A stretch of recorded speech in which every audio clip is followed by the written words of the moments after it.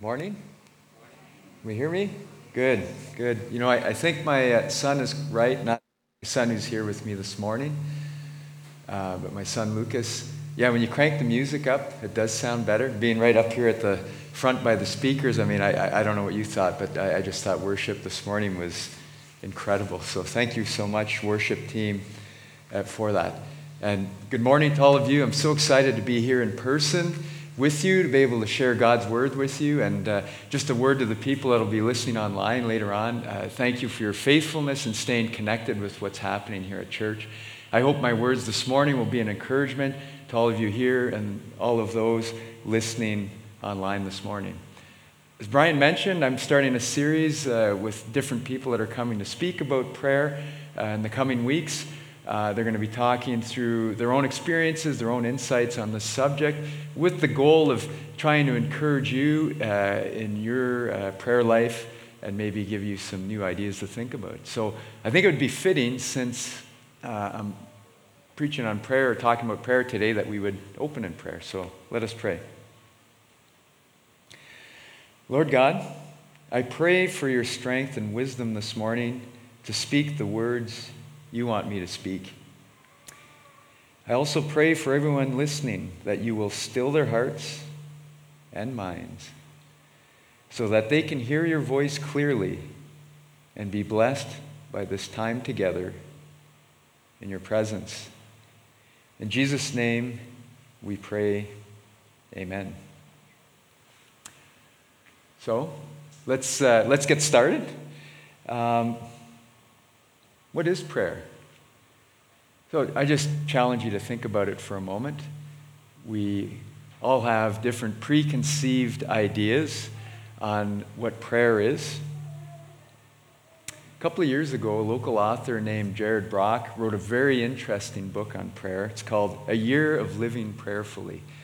And in this book, he travels around the world and explores how different people pray. So he had an experience praying in Greece. Sorry about the feedback there. Hopefully we'll get that sorted out in a moment.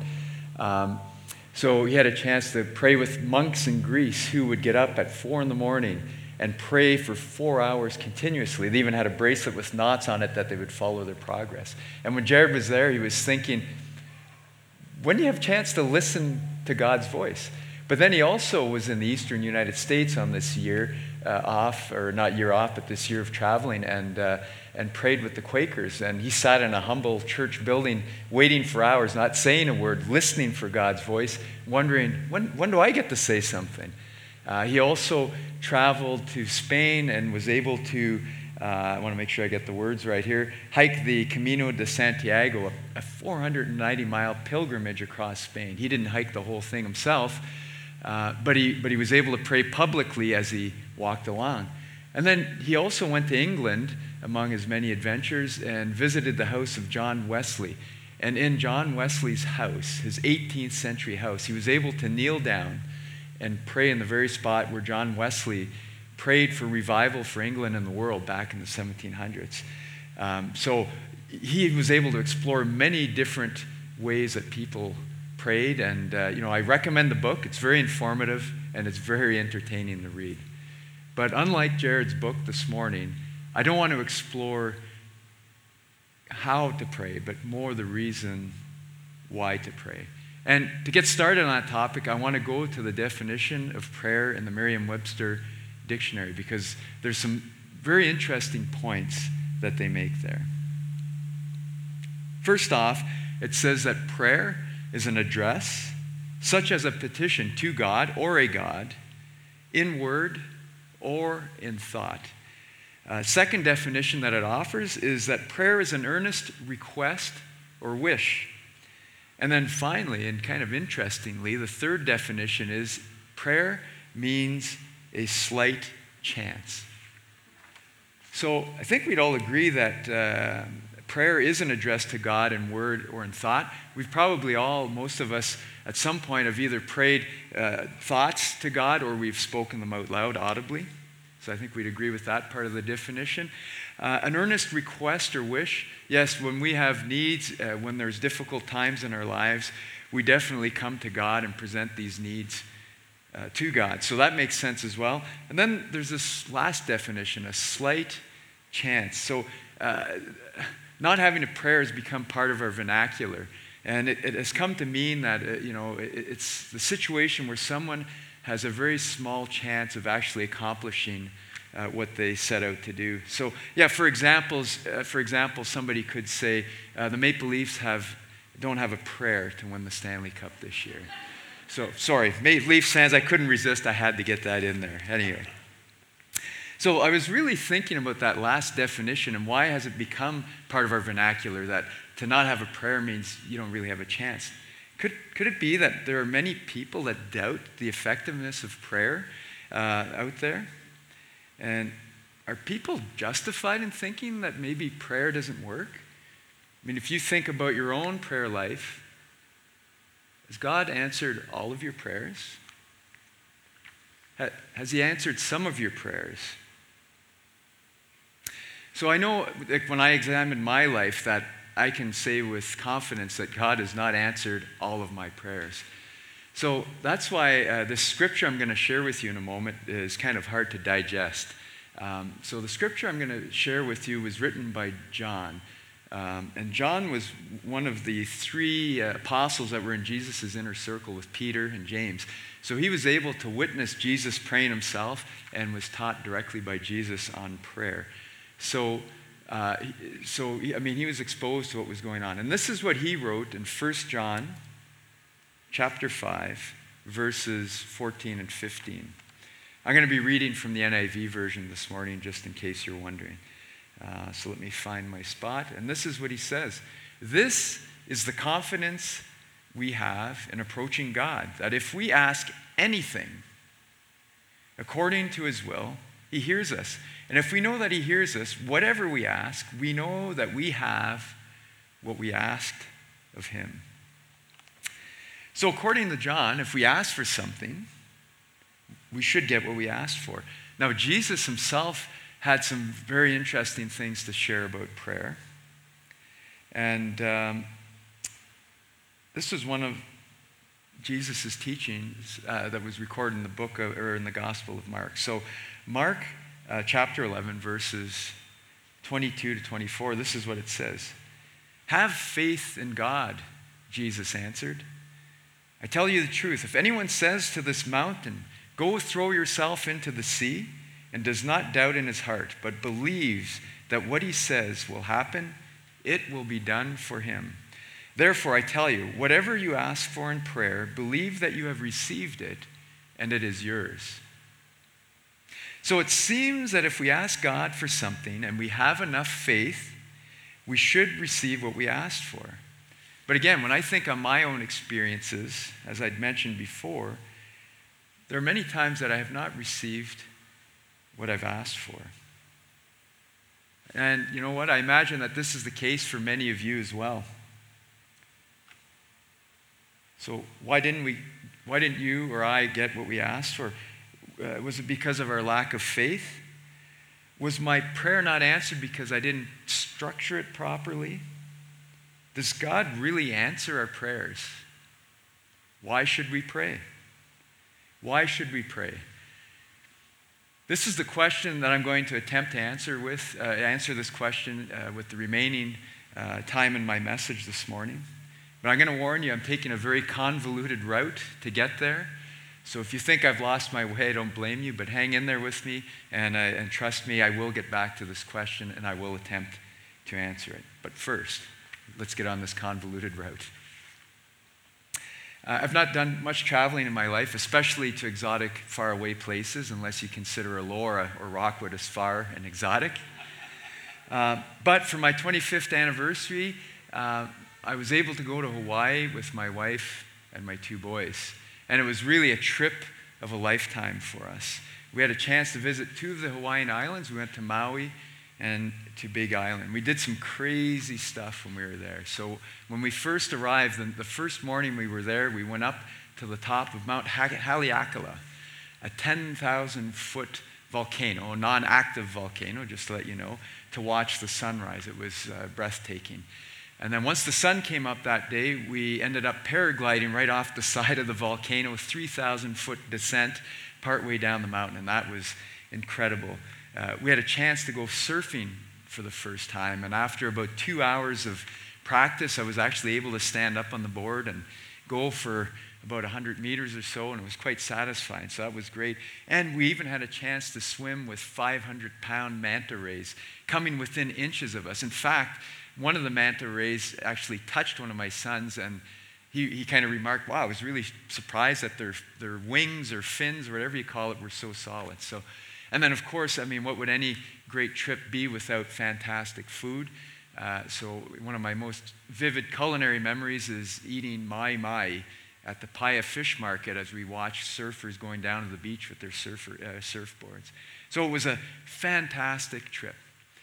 But you know what marked me the most on this trip? It was none of these experiences. It was another experience that I had, and I want to share that with you now. When we were on Big Island, we found out there was a green sand beach there. And we also found out that there's only, I think, 2 or 3 green sand beaches in the entire world. So we decided we got to get down there and visit this beach. So we drove to the southernmost tip of Big Island, or almost the furthest tip. And then we pulled in, and there was a parking lot there.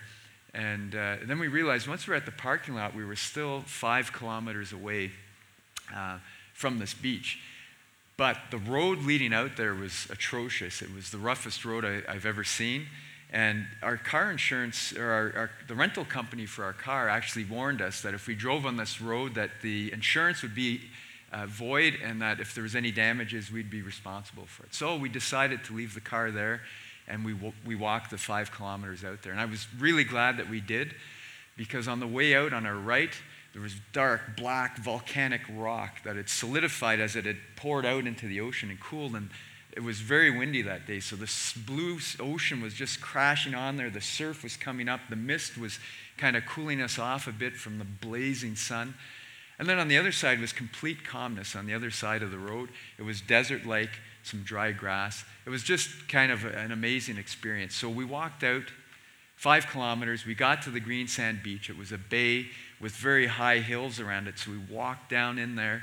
We saw the green sand and thought, well, that's very, very fascinating. It was very cool.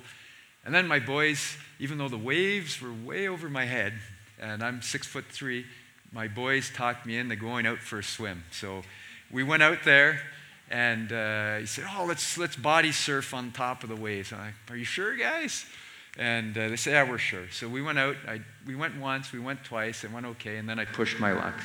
So I went back out a third time, and this time, somehow I kind of got, instead of being on top of the wave, I got caught in it, and I was spread straight out, but the wave spun me around like a pinwheel, 360 degrees, and threw me on the beach. Anyway, I was all disoriented and crawled off onto the shore. Jen was looking at me, kind of laughing, wondering, what were you doing there? Anyway, I recovered from that, and then we had a snack, and then we walked the 5 kilometers back. By then, I have to admit, we were starting to get tired a little bit, but just before we got to the parking lot, we saw a truck parked on the side of the road. This is a truck that had broken down, I guess got beat up going off on this road, and the owners of the truck just abandoned it on the side of the road. And truck must have been there for some time, because there was grass growing around it, and it was starting to rust. And but as we got closer to the truck, I noticed the hood of the truck was kind of propped open, and on the very end of the hood there was a bumper sticker there. And the bumper sticker had a very interesting message on it. It said, "Stay humble and pray." And I think if we've resolved our tech problems here, yes, there's a picture of the truck as it was in Hawaii, and there's the bumper sticker. And I don't know what it was. I don't know if it was because I was tired from the walk, because I saw my life flash before my eyes in the ocean when the waves tossed me around. But for some reason, I was in a very reflective mood that day, and this short statement just struck me. Stay humble and pray. And I thought about it often during the rest of our trip, and even when we flew home, this expression was on my mind frequently, and I couldn't quite put my finger on why it had affected me so much. But over the last couple of years since our trip, I've got this picture taped in my journal, and it inspires me to pray. So I've been looking at it often. But over the course of the last couple of years, I've had a chance to think about why this is so important for me, this expression. And I've got 4 ideas that I've kind of built around as I've thought about this expression. And I'd like to share these 4 ideas with you this morning. So that's where I'm going to go with this. So idea number 1. When we're praying, we're spending time with God. And like spending time with anybody else, we get to know that other person better. So we get to know God even better. And for me, as I get to know God better, I realize in many ways he's like those waves at the green sand beach. God is powerful, and he is in control. And I am weak and vulnerable, as I certainly felt that day on the beach. So, when I started thinking about the bumper sticker and I started thinking about God's awesomeness, text that came to mind for me was Psalm 8. So I'm going to take a moment and read Psalm 8 for you. It's not very long. I'm going to read the whole thing, written by David, just because I think it reflects this idea so well. And this is what David said. O Lord, our Lord, how majestic is your name in all the earth. You have set your glory above the heavens. From the lips of children and infants, you have ordained praise because of your enemies, to silence the foe and the avenger. When I consider your heavens, the work of your fingers, the moon and the stars, which you have set in place, what is man that you are mindful of him, the Son of Man that you care for him? You made him a little lower than the heavenly beings and crowned him with glory and honor. You made him ruler over the works of your hands. You put everything under his feet. All flocks and herds and the beasts of the field, the birds of the air and the fish of the sea, all that swim the paths of the seas. O Lord, our Lord, how majestic is your name in all the earth. What is man that you are mindful of him? I ask myself that question, except I insert, who am I that you're mindful of me? But you know what? God is mindful of us, and he has crowned us with glory and honor. And this is a marvelous and humbling thing. So my first idea number 1, is stay humble, pray, and discover the true nature of God. Idea number 2. When I'm in prayer with God, it doesn't take long for me to become aware of my shortcomings, to become aware of times when I fall short. And I think probably many of you can relate with that too, because as we get to know God better, we realize just how mighty he is and that he is a just God. And we also realize that there is nothing that we can do. We are helpless to justify ourselves in his eyes. But God has done the work for us. And there's a scripture that I want to share with you right now. It's Romans chapter 3. I'm not going to read the whole chapter, but a part of it. I'll start at verse 9 in a moment. That I remember reading or hearing, I didn't even read it, but I heard it for the first time when I was 21 years old in a youth group Bible study back when I was in university. And there were verses that really changed the course of my life and helped me understand what my relationship with God is much better and what God had done for me. So I'm just going to flip to Romans chapter 3, and I'm going to start at verse 9. So this is what it says. What shall we conclude then? Are we any better? Not at all. We have already made the charge that Jews and Gentiles alike are all under sin. As it is written, there is no one righteous, not even one. There is no one who understands, no one who seeks God. All have turned away. They have together become worthless. There is no one who does good, not even me. Their throats are open graves. Their tongues practice deceit. The poison of vipers is on their lips. Their mouths are full of cursing and bitterness. Their feet are swift to shed blood. Ruin and misery mark their ways, and the way of peace they do not know. There is no fear of God before their eyes. Now, we know that whatever the law says, it says to those who are under the law, so that every mouth may be silenced and the whole world held accountable to God. Therefore, no one will be declared righteous in his sight by observing the law. Rather, through the law, we become conscious of sin. So I remember even many years ago, the youth group leader saying, these verses apply to us. And I was like, no, not us. And he's like, yes, us. It applies to everybody. And my jaw hit the ground, and it took me about 3 weeks to figure that one out. But thankfully, he kept reading, because what comes next is just amazing. But now a righteousness from God, apart from the law, has been made known, to which the law and the prophets testify. This righteousness from God comes through faith in Jesus Christ to all who believe. There's no difference, for all have sinned and fall short of the glory of God, and are justified freely by his grace through the redemption that came by Christ Jesus. God presented him as a sacrifice of atonement through faith in his blood. He did this to demonstrate his justice, because in his forbearance he had left the sins committed beforehand unpunished. He did it to demonstrate his justice at the present time, so as to be just and the one who justifies those who have faith in Jesus. Where then is boasting? It is excluded. On what principle? On that of observing the law? No, but on that of faith. For we maintain that a man is justified by faith apart from observing the law. So there is no boasting in our righteousness, because we are not justified by our own actions, but we are justified by our faith in the actions of somebody else, and that somebody else is Jesus Christ. How humbling is that? So my second idea number 2, is stay humble, pray, and experience God's grace. Okay, so let's move on to idea number 3. So when I pray, I try, and I'm putting emphasis on trying, I try to make a point of thanking God for the circumstances of my life. I find that being thankful helps me to more joyfully live my life as I try to live it in obedience to Christ, as opposed to trying to live this obedience just out of a sense of duty. But like I said, I try. It's not always easy, depending on how the circumstances are in our lives. It can be difficult to be grateful and thankful.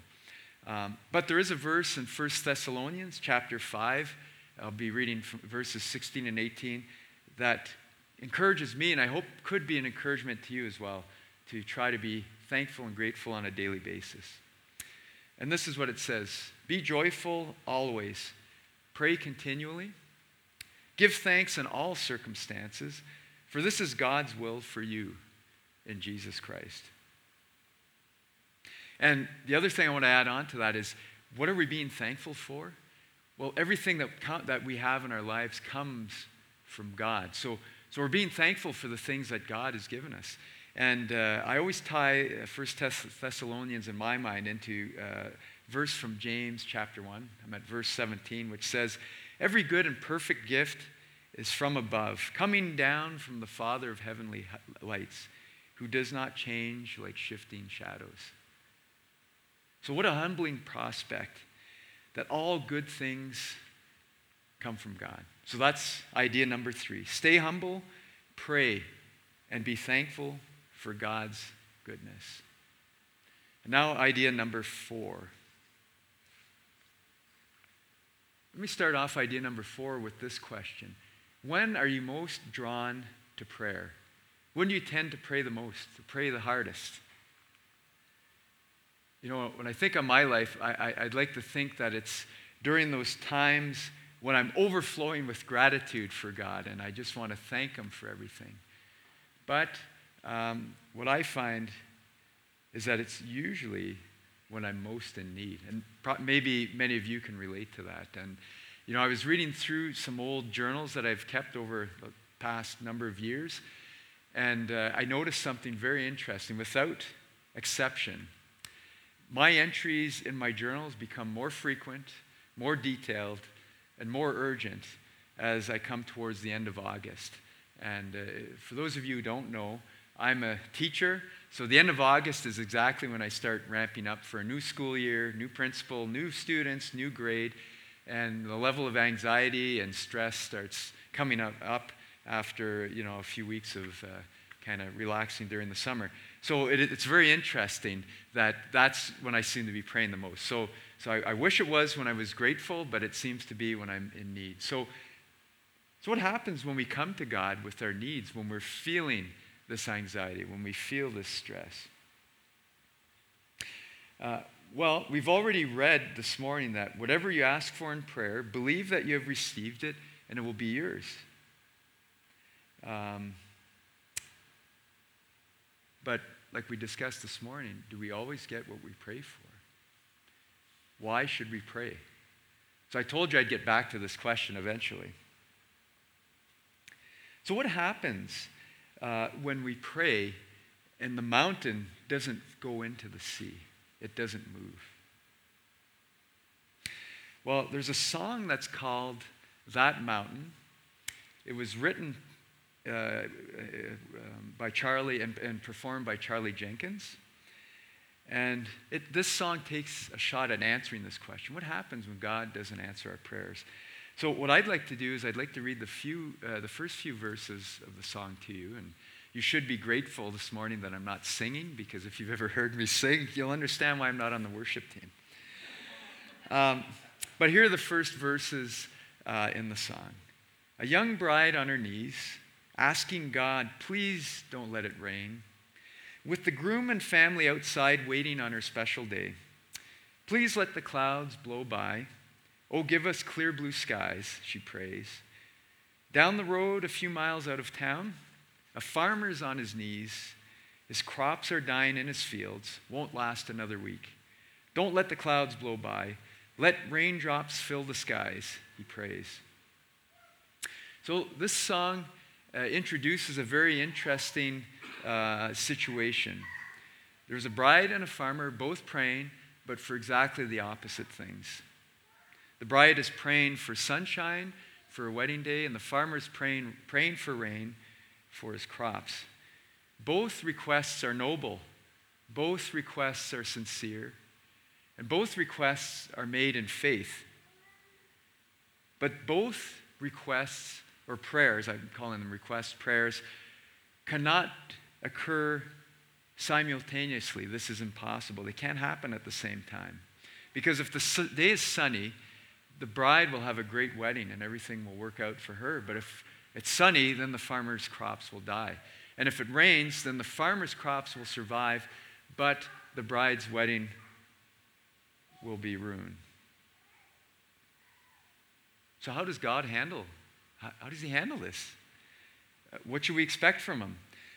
The songwriter attempts to address this question in the chorus of the song. So I'll read this part of the song for you now and ask you to listen along. Sometimes all we see is our slice of reality, but things are not as simple as they seem to be. There's times, hard as we pray, heaven has another way. And even though there's nothing faith cannot do, sometimes that mountain doesn't move. So just before I continue talking about what the song says, I just wanted to give you a bit of a context of, within which the song was written. So back in 2009, Charlie Jenkins and several of his musician friends, were sitting around a hospital bed praying for their friend Paul Cardell, who himself was a songwriter and a musician. He was waiting for a heart transplant. If he didn't get a heart within days, he was going to die. What was very interesting about this time of prayer with his friends was that Paul at one point spoke up and said these amazing words. And I'm going to quote him here. He said, I kind of feel guilty praying for a brand new heart, knowing someone else's prayers won't get answered. So that evening, after they'd finished praying, the group, all these musicians and songwriters said, you know what? When Paul gets his transplant and gets better, we're going to have to write a song about this experience. So ultimately, Paul did get a transplant. He did recover. And this team of musicians was faithful to write the song. So I think because the circumstances under which this song was written are so compelling, I'd like to look at these lyrics a little more closely and see what we can get out of them. So the part of the song says, sometimes all we see is our slice of reality, but things are not as simple as they seem to be. There's times, hard as we pray, heaven has another way. I was thinking about the words in this song, and I think they're so true. This is why.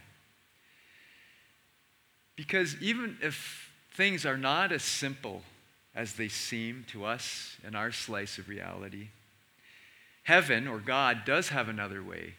And God does see our slice of reality, and God does care about it. In fact, Jesus told his disciples the following when they were wondering if God knew about their needs.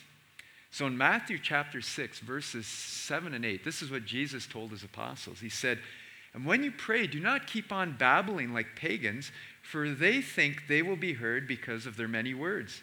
Do not be like them, for your Father knows what you need before you ask him." So Jesus is saying we don't need to carry on about what we need because God already knows what we need and he cares about what we need. So that's very encouraging and nice.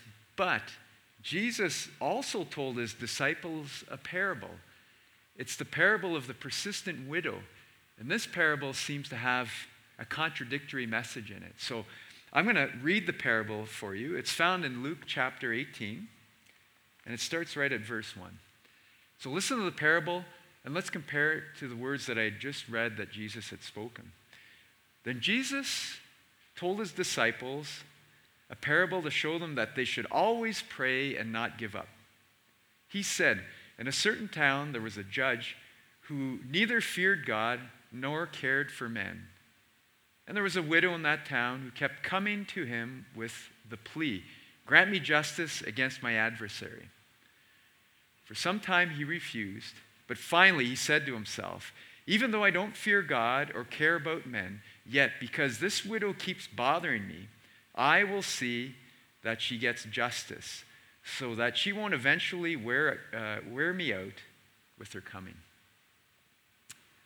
So on the one hand, Jesus is encouraging his disciples and us by extension to be persistent in prayer. But at the same time, Jesus tells us that God already knows what we need before we ask him. So if we don't need to repeat our needs to God so that he knows them, so that he knows what they are, and to get his attention, and to let him know what we need, because he already knows what we need, what is the point of persisting in prayer anyway?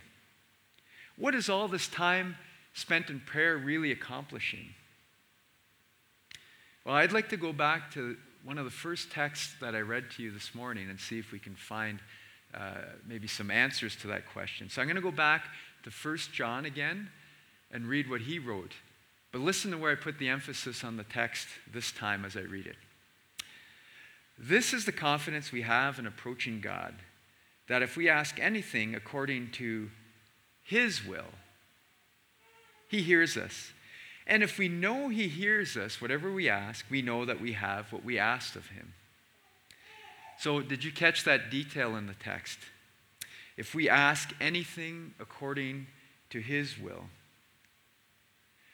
So could the purpose of being persistent in prayer not be to make our needs known, but to seek out God's will for our life?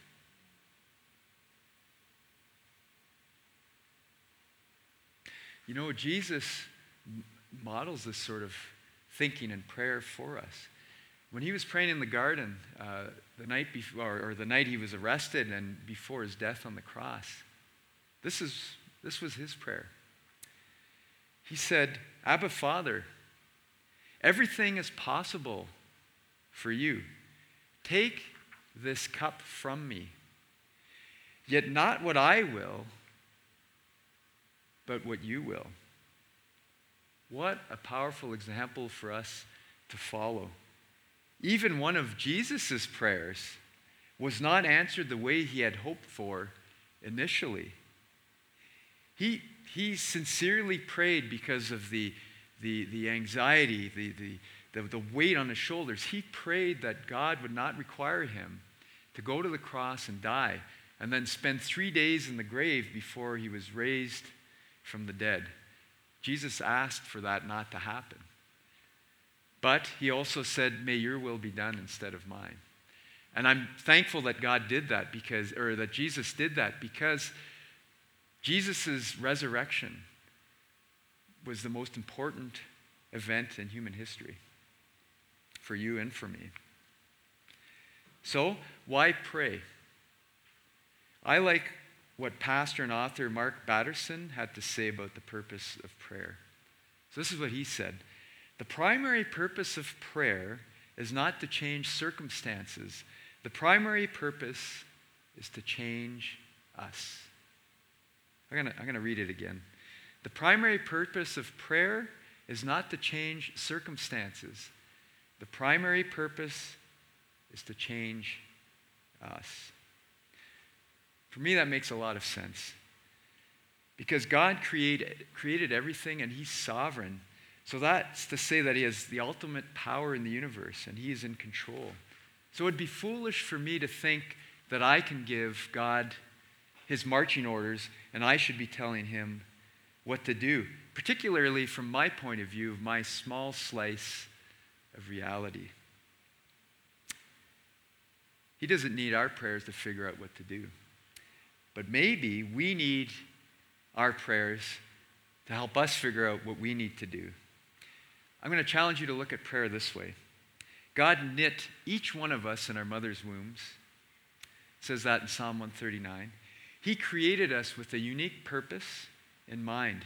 He loves us, and he wants us to fulfill the purpose that he gave us for this life here.